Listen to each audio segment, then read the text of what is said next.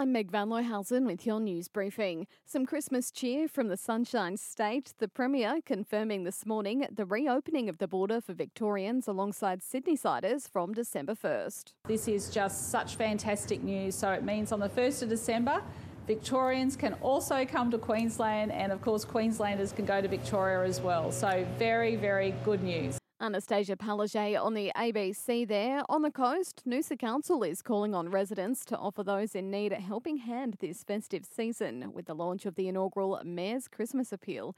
Mayor Claire Stewart says the first ever appeal is about helping those less fortunate. I'll be kickstarting the campaign with $500 worth of gift cards, and I'd ask you to contribute with me, even in the smallest of ways. Together we can really make a difference to those less fortunate and in need this Christmas. Donations can be made to the Salvation Army, St Vincent de Paul Noosa, Santa's Classy Helpers and U-Turn Youth Support before December 18. Meanwhile, the Autism Tree Christmas Party is on next weekend, the region's largest Christmas event for young people with a disability and their families.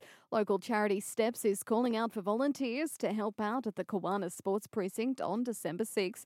The charity's Carmel Crouch says COVID guidelines has increased the number of volunteers needed to help the party run smoothly. So we have lots of volunteers that work with the children, make sure they're having a great time. However, COVID's put that big overlay now of COVID marshals. So we're really short and really would love some people to volunteer for us. And as for qualifications, just show an interest and be prepared to be around a whole bunch of kids having a great time. The charity helps young people with a disability make their own way in the world. In sport, the Women's Big Bash League semi-finals begin tonight. Top of the table Melbourne Stars take on the Perth Scorchers at North Sydney Oval. Tomorrow night, the defending champion Heat face the Thunder.